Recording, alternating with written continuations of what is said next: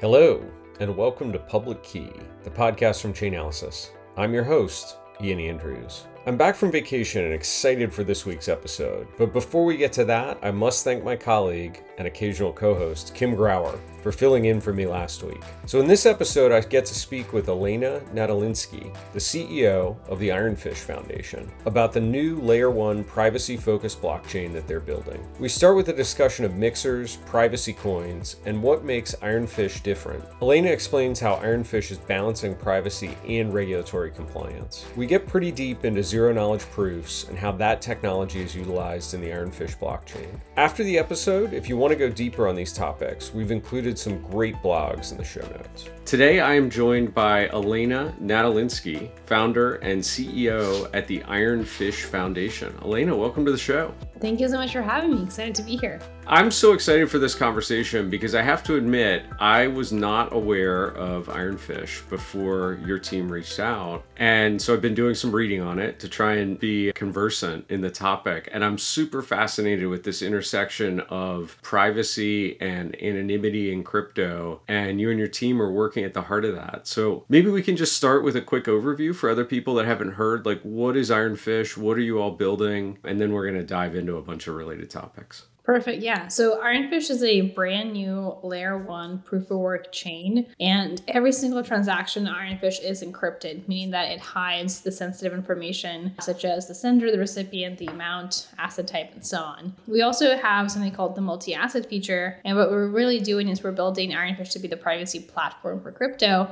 to be like the Lego piece that other protocols can use for their privacy needs. So right now, Ironfish is mainnet launched. We kind of view mainnet as step 0 of launching this fundamental privacy platform. And then the next steps are going to be bridging to other chains so that we can actually support other assets from other chains on Ironfish to give them the best privacy. There's so much in there that we're going to unpack through the conversation. That's but great. I have to ask, you've been working on this for a while, right? Ironfish launched in 2017, so 6 years in the making to this point. Is that right? No, 2017 is when I learned about Ethereum. Got it. Okay. Yeah, so I've been in crypto since 2017. Maybe we start there then. Like, what brought you into crypto and then ultimately led to launching Ironfish?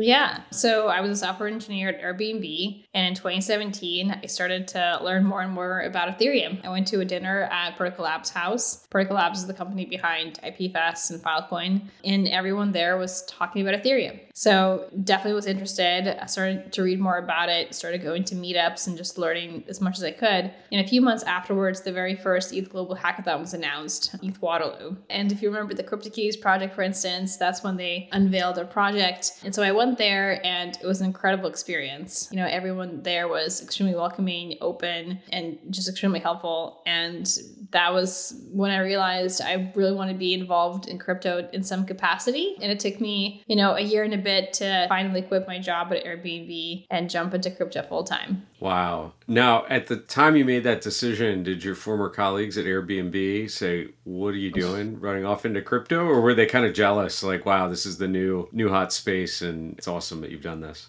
I mean, Airbnb actually has a crypto alumni system at this point. Like Brian Armstrong, who was at Coinbase, was actually Airbnb prior to that. Sure. And ChangeTip was a company that was actually a crypto company that was acquired by Airbnb. And some people have since left back into crypto from the company. There are other people from Airbnb that started their own crypto company. So I remember there was a Slack channel called Crypto at Airbnb, and it ballooned to 400 people and just always lively conversation. So I think a lot of people at Airbnb, because they were kind of already in the heart of Silicon Valley and had this mentality of, sharing people's spaces. Crypto is actually a pretty natural thing for people to know about or to gravitate towards. So yeah, there was a crypto club, so to speak, at Airbnb that started out from this Slack channel, but we had guest speakers come in and we had quote unquote meetups within the company. So when I did eventually leave, it wasn't as big of a surprise, so to speak, just because of my interests, and I was already sharing a lot of the things that I was doing on the side.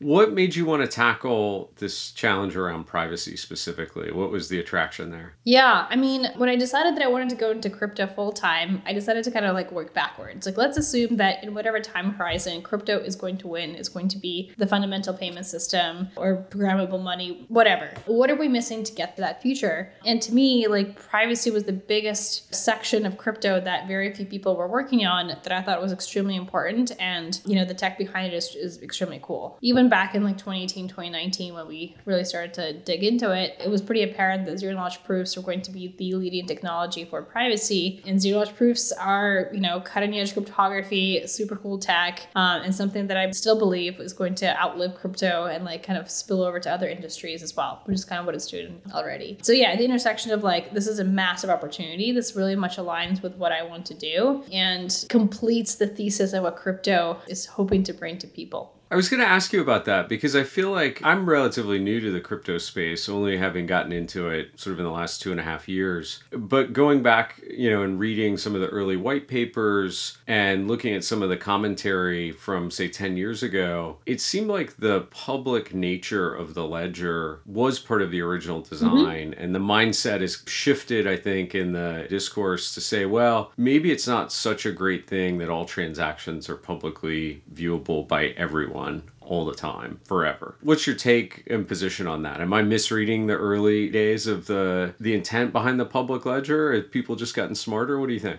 Yeah, so I think like firstly, Bitcoin already was a revolutionary tech, and zero knowledge proofs only became like practically usable in like 2013, 2014, right? So there was definitely a gap between what Bitcoin brought to the table and when versus when zero knowledge proofs or privacy preserving tech really became like applicable. And yeah, so the way like Bitcoin validation works or any transparent chain validation works is based on transparency. So if I were to send you a Bitcoin, the way a full node would validate that transaction is they would have to see all my prior transactions going into my wallet to see that my wallet does indeed have these funds that I'm trying to spend so I can give that to you. So validation works on transparency. Now, what zero knowledge proofs bring to the table is they say, I can prove to you honest computation. So zero knowledge proofs are not necessarily give you privacy or scalability. They're just a tool to prove honest computation. And so now I can say, look, this transaction is encrypted, meaning that it hides this information, but I can prove to you that I've constructed it correctly and that you as the validator can have the confidence that the transaction is valid without the transparency aspect in order to validate that. It totally makes sense. And I'm glad you went there because I think zero knowledge proofs or ZK proofs is something that people hear about, but they don't have a deep understanding on. So this idea that I can prove possession of something without having to show it to you, I think is at the core of the idea. Is that a fair sort of summation of what you just went through? It's proving that the computation is valid, which is a bit more nuanced. Okay. So for instance, like one example is, let's say I have a receipt, like a grocery store receipt, and the output of that receipt is like my total balance. And I can say, look, like the total balance for these groceries is like $10. And I can prove to you mathematically with a constant size proof that the $10 total sum is correct without showing you all the itemized lists. So the computation is correct. And I can say, look, given the output, meaning $10, and given this proof, you can be confident in the fact that these groceries cost $10 without redoing the computation yourself. I can check out at the store and say I owe you $10 because of the things I bought, but I don't have to show anybody all the candy that I'm purchasing and be embarrassed about my choices in food, right? That's exactly it, yeah. So why has this ZK technology become the layer of choice for privacy in crypto? Like, what's the appeal over alternative approaches or options? You mentioned that this didn't even really come into meaningful existence until maybe 2013, and I feel like I've only really started hearing about it in earnest over the last couple of years. What's changed? Well, so zero knowledge proofs were invented like 1985 by Shafi Goldwasser, Sylvia Macaulay, and Christoph Rockoff. I always forget the last person's name. But back then, it was like an interactive protocol, and it wasn't like really usable. And so in 2013, there was a paper by like IBM Research and Microsoft Research called the Pinocchio paper that kind of first made generic, dynamic, I guess, ZK snarks. And ZK snarks are just a type of zero knowledge proof. The snark stands for succinct, non-interactive arguments of knowledge. And so in 2013 is like really when they just became like applicable to do anything. But since then, there's been like just an explosion of research in the space. So Zcash, if you're familiar with that project, they were the first to kind of pioneer of how to use zero-knowledge proofs for the privacy aspect. And so the privacy actually comes from encryption, and zero-knowledge proofs prove that even though something is encrypted, I can still prove to you that it's valid. So again, zero-knowledge proofs, they don't necessarily give you privacy, it's the encryption that gives you privacy. They just give full nodes the ability to validate that transaction without seeing it. But yeah, like in 2019 onwards, there's been like an incredible like surge of academic research into zero-knowledge proofs. And so now we have many more different types of zero-knowledge proofs with different drawbacks. And there's zero-knowledge proofs that have a trusted setup, ones that don't, and they can go into what that means. And so it kind of opened up the landscape to do other things like ZK rollups, if you're familiar with that, for scalability, and then ZK VMs, again, for scalability purposes. And so we just have so much more innovation happening now. This is awesome. I want to go back because you mentioned Zcash as being one of the first production implementations, at least in the crypto ecosystem. Can you set up the differences between what you're building at Ironfish, something like Zcash, and maybe a Mixer as an example? Because I think people maybe incorrectly lump all these together, and there's some pretty major technical differences between the three that'd be good to unpack. So a mixer is kind of like trying to mix things. But if you're doing static analysis and you have any sort of sophistication, then you can very easily de-anonymize a mixer. So mixers are no longer popular because they provide pretty bad user experience. You have to wait a long time, and then they give you pretty bad privacy. So then the next question is like, well, what is Zcash? So Zcash has two modes. It has transparent mode, which technically is almost identical to Bitcoin. And then they have shielded Zcash. And shielded Zcash is where the innovation with zero-knowledge proofs and encryption comes from. For Zcash, a transaction is fully encrypted, so it does not reveal who the sender is, who the recipient is, or what the amount is. And instead, everything's encrypted, and there's a zero-knowledge proof accompanying the transaction that validates it. In that way, it's definitely not a mixer because it's not mixing anyone's funds. You're still sending your own funds to someone else. It just so happens that it's hiding the sensitive transactional details. And in terms of what Ironfish is in comparison to all that, we did bootstrap off of Sapling, which is the privacy protocol for Zcash. And we've done some modifications for it such that Ironfish can support multiple assets. So we kind of view Ironfish as a chain agnostic privacy platform, and our goal is to bridge to other chains so that multiple chains can use Ironfish as a privacy platform. So like one of the things we're very eager to support is how do we support Bitcoin on top of Ironfish so we can have private Bitcoin for the very first time ever? How do we have stablecoins on top of Ironfish so we can get to like a digital cash experience? So we view Ironfish as like, we're not competitors to like Ethereum or any of those other chains. We're actually trying to augment and meaning like add more value to existing crypto assets. This is fascinating. So in practical sense, I have ETH on the Ethereum network in my MetaMask. Let's just to make a really simple example. And I want to send some of that to you, but I want that transaction to be private. So I would bridge that ETH onto Ironfish. And then I would send from my Ironfish wallet, presumably, to your Ironfish wallet, at which point you could keep the assets on the Ironfish network, or you could bridge back to ETH. Exactly. You got it. And when I do that, like, is the asset on the Ironfish network similar to something like wrapped ETH, where it's Yep, you got it. There's another token. Does that mean that the native ETH is locked up in a bridge on the Ethereum network that you're also operating? Yes, on the first part. Our goal is to partner with other bridge operators so we can expand the Ironfish ecosystem. The whole point of us launching Mainnet when we did is to kind of start the clock running of like, here is a finished product and how do we entice people to build on top of it? Like, this is our vision for privacy. This is our vision for Ironfish to be this privacy platform. And here's like literally this fundamental privacy platform that has been running for at least a month now that is like humming along quite nicely, stable, good to go. So here's, opportunity for you to build. Really the goal here is how do we convince other bridge operators to build those infrastructure rails for us, or I shouldn't say for us, but for the Ironfish ecosystem. But ultimately our goal is to do that. And so, we're very eager to support those bridges as well. Cool. So somebody like Wormhole, for example, could say, okay, now we're going to enable bridging into the Ironfish ecosystem, and you don't have to operate a bridge. They do that, and then people can bridge from other chains as well. It's not like you need to go out and build multiple chains. Exactly. Very cool. And then I guess presumably like you could convince the Center Foundation to bridge Circle potentially onto Ironfish, and then you get stable coins as well, or create a native stable coin on the Ironfish protocol. Yep, exactly. So those are all the things that we're, definitely focusing on, of like how to bring more value and how to support more assets. And do you imagine then that there are native DEXs or lending protocols or all sorts of the, everything else, NFTs that we see in the Ethereum ecosystem? Do those start to exist natively, or is it more of a private transit layer? How do you think about that? So the way we think about it is like, let's just focus on one thing, do it well. And once we get to a point where we think it's stable, then kind of inch forward to the next thing. So the very first step is, Ironfish is a privacy platform. How do we enable more assets to live in Ironfish? And there's just so much work that needs to go into that. Like, how do we make sure that the transition to and from Ironfish is smooth and seamless? How do we integrate with wallets? You kind of describe this journey of like, okay, I have MetaMask, and then like, presumably I would get into Ironfish. Well, to make that all seamless, it's actually a lot of effort and a lot of work to make sure that like easy things actually are very hard to do. So that's like kind of our step one post mainnet. Again, mainnet was like step 0.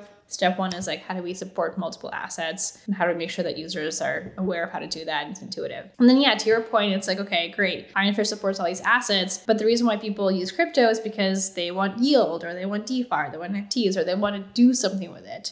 And so we are kind of thinking about like, how do we add programmability to Ironfish? Privacy plus programmability is almost like the holy grail of basically any privacy project. And partially because it's really hard to do. Like, what does it mean to have programmability in a fully private environment? What are you trying to hide? Are you trying to hide the state or the program itself or funds, or just add anonymity to people? And so there's different protocols that actually kind of attack this in different ways. And the way we think about it is, one way for us to support the use cases that you mentioned is, how do we have a layer 2 experience on top of Ironfish such that we're very explicit to our users. The layer 1 is always private. No matter what you do on the layer 1, it always has the full-blown privacy guarantees. However, once you go into the layer 2 experience, you give up that privacy for programmability, but you kind of have the privacy benefit of always relying on a very private layer 1. Interesting. I'm curious, I was reading some of your documentation before we jumped in to record. And so step 1 is download Node.js,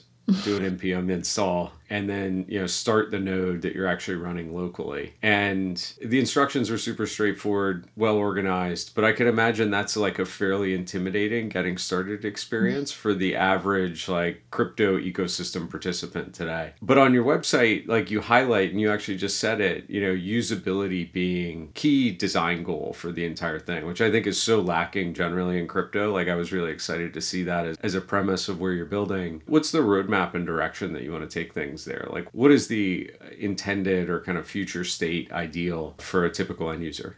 We did launch mainnet again, like step 0. Like we launched it early so we could start getting feedback. And usability definitely matters a lot to us. And it matters to us even from the ground up. Like we made sure that our CLI is actually really easy to use. In comparison to other layer 1 projects, I think installing Ironfish is extremely easy. So once you have the latest version of Node, it's just one command line tool to get it going. So npm install -Ironfish, you have the full Ironfish SDK from just one command line tool. If you want to start the node, it's just Ironfish start. If you want to do any commands, any wallet commands, and so on, everything's very accessible from the command line tool. I can validate that, by the way. This is like incredibly true. I mean, I was reading the documentation. I was like, oh, even I could do this. This is nice. Awesome. Yeah. And you definitely should. But to your point, usability does matter. So in a few weeks, we are releasing the desktop app for Ironfish. People have been asking for a wallet for a long time. So the Node app does have a built-in wallet as well. So the Node app is like a desktop experience for how to run a full-blown Ironfish node. So you would have like a GUI that kind of displays what your node is doing. It would allow you to send, receive money, and so on. But in the background, it actually is running a full-blown Ironfish node. And so you can see like all the peers that has connected to, like the traffic and so on. So that is coming out shortly in roughly a couple of weeks. And so we're definitely excited to do that. But the way we kind of think about like launching is like, how do you launch one thing and literally get like more feedback from your community and your users so you can iterate and you can make a product that actually suits them well. And so for this Node app experience, if you go into like the design channel from our Discord, you can scroll up and see like all the feedback that we've collected from the community over the several months to make sure that it actually suits their needs. In some ways, it's probably a similar experience right now to people who want to try and use Lightning on Bitcoin, which is you really need to be running your own full node in order to participate in the network. Although I don't know that you necessarily have the same challenges in like peering to the other nodes in order to get scaled transactions. But at some point, do you imagine more of a lightweight experience where I don't need to run a node in order to have assets on the platform? Like somebody else is running a node for me, or I just have a lightweight wallet only that can connect to nodes that are run by somebody else and I can accomplish a transaction.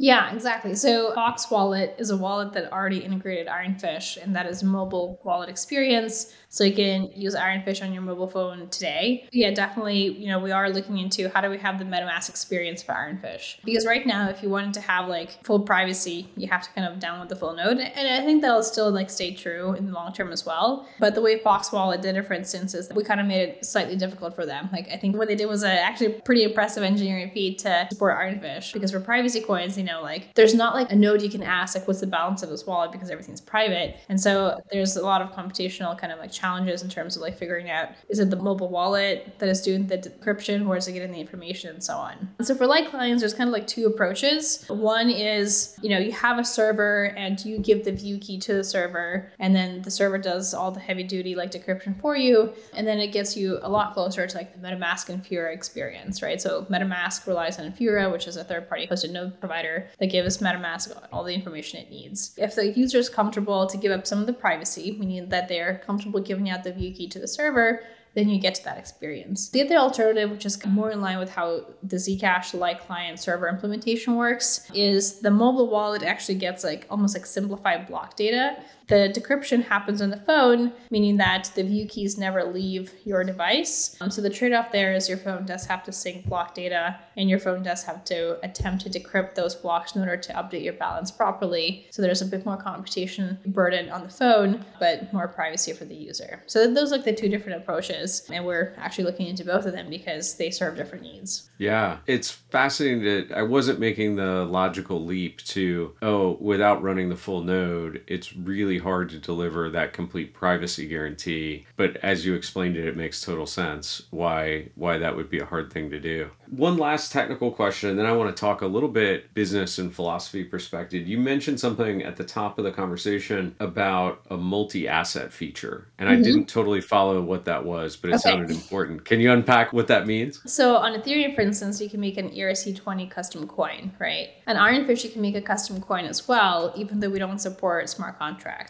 So a user could potentially, create their own version of whatever coin that they want in order to represent an asset. And we did that so that bridge operators could mint their own wrapped assets of whatever asset they're bridging. So for instance, if a bridge operator wants to represent wrapped Bitcoin, then they would have to create a custom asset to represent wrapped Bitcoin. So that's kind of what that means. Oh, that's awesome. So Ironfish has, I think, attracted some interest from some of the top venture capital firms in the space. Andreessen Horowitz, Electric Capital, Sequoia, Balaji Srinivasan, I think, is also on board as an advisor. I'm curious, what was the pitch that you used to bring them into this area? Because I think this privacy in crypto, there's two sides to it. There's people that are saying, hey, privacy is a right. We should all be able to operate with that guarantee. Like our data is not publicly available to the world. And I think the other side of the argument is, well, that may be generally true, but in certain circumstances, like there are things more important than privacy, like protecting children, for example, or stopping terrorists, who are about to do something awful. And I can imagine that for a venture capital firm, like wading into the middle of that debate, which it seems far from solved, would be like maybe something that would be a turnoff. But obviously you succeeded here. How did you approach that conversation? I had to imagine it came up in the fundraising process. So there's two sides of privacy. One is privacy is a human right, and we can talk about that more. The other one is privacy is very pragmatic. It's really hard for a business to do business in the open like that. And most like non-crypto companies that are trying to crypto,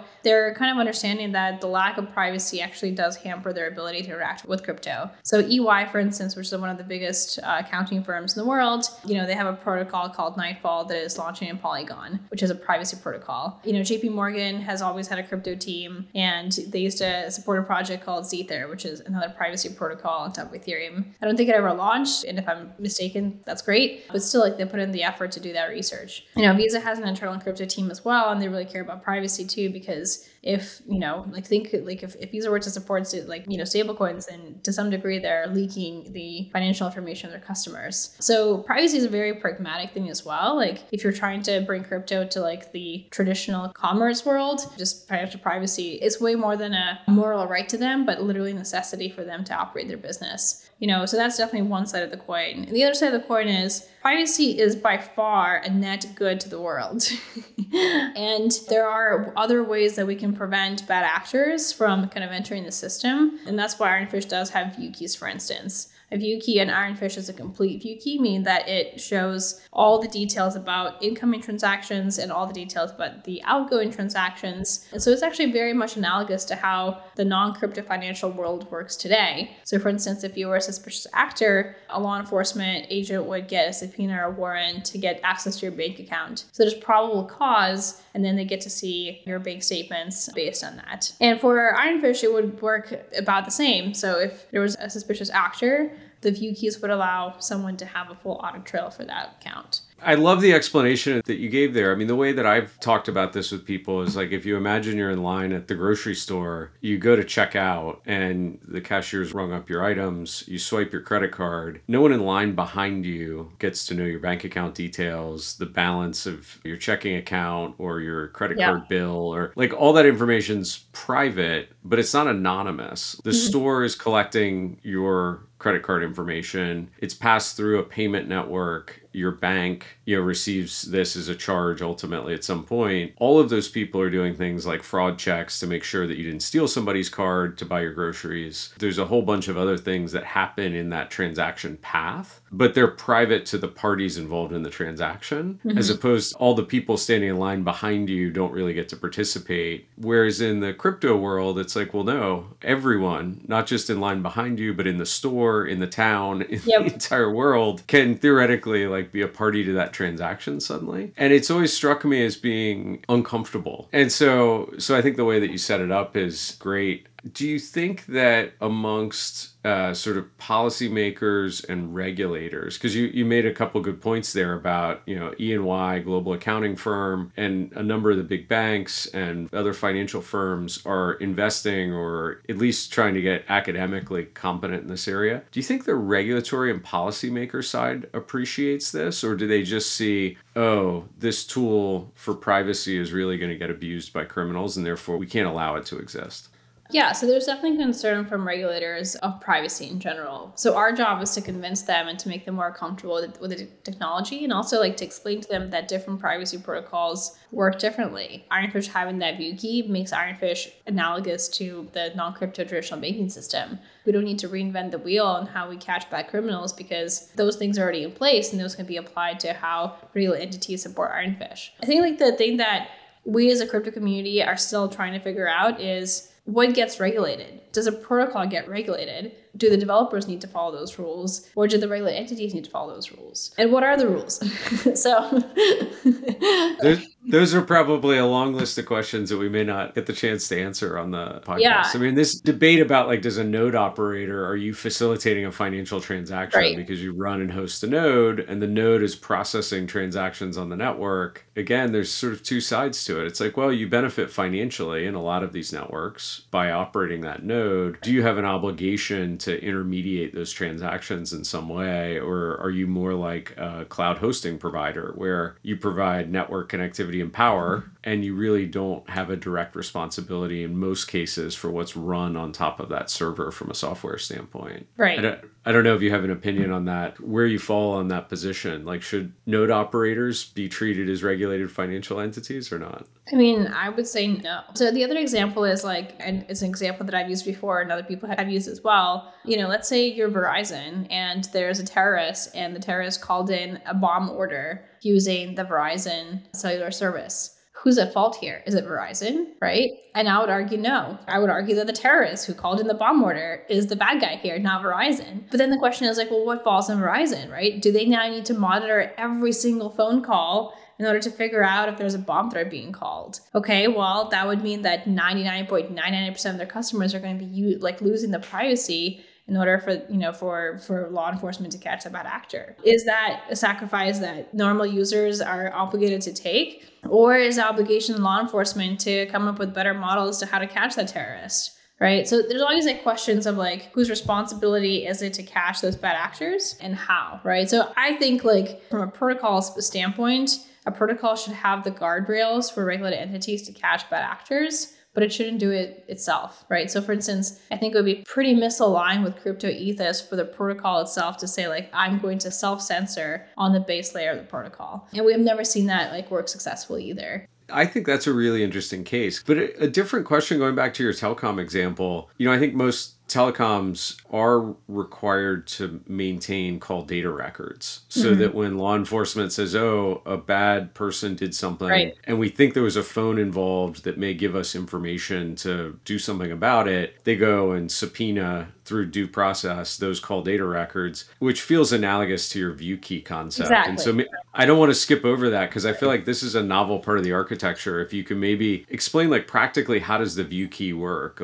I possess something that unlocks the ability for someone else to be able to see balance and transaction history. And then I can share that either generally or selectively to anyone that I believe has a right to be in the know on my transactions. Is that the right way to think about it? That's exactly it. In Ethereum or Bitcoin, you have a private and a public key. And for Ironfish, you have a private public key and a view key. And I want to make that distinction really clear that the Ironfish does not have a global view key. There is no global view key. There is no backdoor. So when you create the wallet, your wallet has 3 parts to your wallet, which is the private, public, and view key. So whoever creates the wallet, that is a person or entity or whoever who has the ability to give the view key to someone else. And just like you described, the view key gives you a full and complete transactional history for that wallet. And one way to argue that is, it's actually even better than relying on the banking system because it gives you the ultimate truth that's cryptographically backed rather than a paper trail that banks would provide you. Yeah. One of the things that's really interesting is at Chainalysis, we've been talking to a couple different protocols that have a similar kind of view key feature. And one of the things that they're hopeful for is that exchanges or traditional banks for that matter will start accepting these view keys. And so you have privacy on the network layer, but the exchange is able to validate and accept a deposit without holding your funds because, it sees that the previous possessor of those funds was a mixer or some other privacy producing feature of the network. And it's no, I can assert that my funds aren't the result of illicit activity, that I'm not a sanctioned individual. And here's my proof. Right. I'm actually depositing it to myself for entirely legitimate purposes. And so it's an interesting step forward that benefits everybody. Safer ecosystem, as you said, cryptographically proven rather than the hand-drawn audit trail that we might find in TradFi. Very cool. Last question for you before we wrap up. You've just launched mainnet in the last month. Huge milestone. Where does it go from here? What's the horizon for the rest of the year for people that want to follow along the Ironfish journey? So again, everything we do is very iterative. We launch something, we get feedback, we make it better, and then we progress from there. So we launched mainnet, and we're getting a lot of feedback from miners, exchangers, wallet providers, and so on of things that we could do better for Ironfish today. The very short term is kind of taking that feedback and adding different RPC APIs that people are requesting, adding optimizations to our networking layer. We're listening to miners, and miners are saying every transaction has a zero-knowledge proof attached to it, so validation takes longer. So block template generation takes longer. How do we fix that or how do we optimize that? So right now, we're kind of working through those immediate responses to our community, making sure that everyone's happy, the ecosystem is healthy, and so on. So that's a very, very short-term solution. We do everything open source. If you want to see what we're doing, you can either go to our GitHub, go to our Discord, go to our Twitter. We're extremely open with what is happening right now. We even have monthly Discord updates. The entire engineering team kind of gets on there. We open up the Q&As and people can ask us live questions of what is the engineering team working on right now? So again, very transparent. In terms of slightly longer term, end of year, our goal is definitely how do we bring different assets on top of Ironfish? That is my personal goal. So I'm going to kind of speak from more of a personal level. I do want to see other assets from other chains come onto Ironfish. And so we are trying to figure out how to do that. And so the goal, again, my personal goal for Ironfish is to have at least one bridge to either Ethereum or Bitcoin and support at least one asset from one of those bridges. So we're definitely working hard towards that. And again, just get into that experience in a way that is seamless, intuitive, and so on. It's going to require a lot of work. The desktop app, as I mentioned, is also coming out very shortly. So the team is also working on that, improving our documentation so that integrators, wallet providers, and so on can have a much easier time working with Ironfish. That's been a really huge focus as well. And just growing our community. We mainnet launched, we set up the foundation, and we're setting up the grants proposal process. We want to invite more people to build and to provide privacy to other assets. And so setting all that up is definitely a focus for the next 6 to 12 months as well. Outstanding. That's a lot of exciting stuff. We'll link to the social media handles and your regular AMAs so that if any of the listeners are interested to join in, they can easily do that. Elena, this was a terrific conversation. I feel like I'm leaving much smarter than I was when we began. So Great. Thank you so much for spending the time with us. Thank you. Really appreciate it. Hey there. Thanks for listening to another episode. Our team has been working hard to make our content available on all the major platforms. So right now, take out your phone, head over to your favorite social media app. You can subscribe to our new TikTok, our revamped YouTube, sign up for our LinkedIn newsletter, and of course, follow us on Twitter or Telegram. Just search for @Chainalysis. Now, before we go, if you're a crypto investigator listening to this podcast, you've probably been following the Viper compiler vulnerability that led to a multi-million-dollar exploit of Curve Finance. Well, the story has a mostly happy ending. A few days ago, the hacker returned 4,820 AL ETH and 2,258 ETH to Alchemix. That's worth about 12.7 million. The transactions were accompanied by an encrypted message in which the hacker wrote, "I saw some ridiculous views, so I want to clarify that I'm refunding you not because you can find me, it's because I don't want to ruin your project. Maybe it's a lot of money for a lot of people, but not for me. I'm smarter than all of you." Well, that remains to be seen. Other NFT lending protocols like JPEG also confirm receipt of the majority of its stolen funds, which were worth around 10 million. To get the full story of the initial exploit and graphs that trace the movement of the funds, and to read up on the aftermath of this vulnerability, as always, head down to the link in the show notes.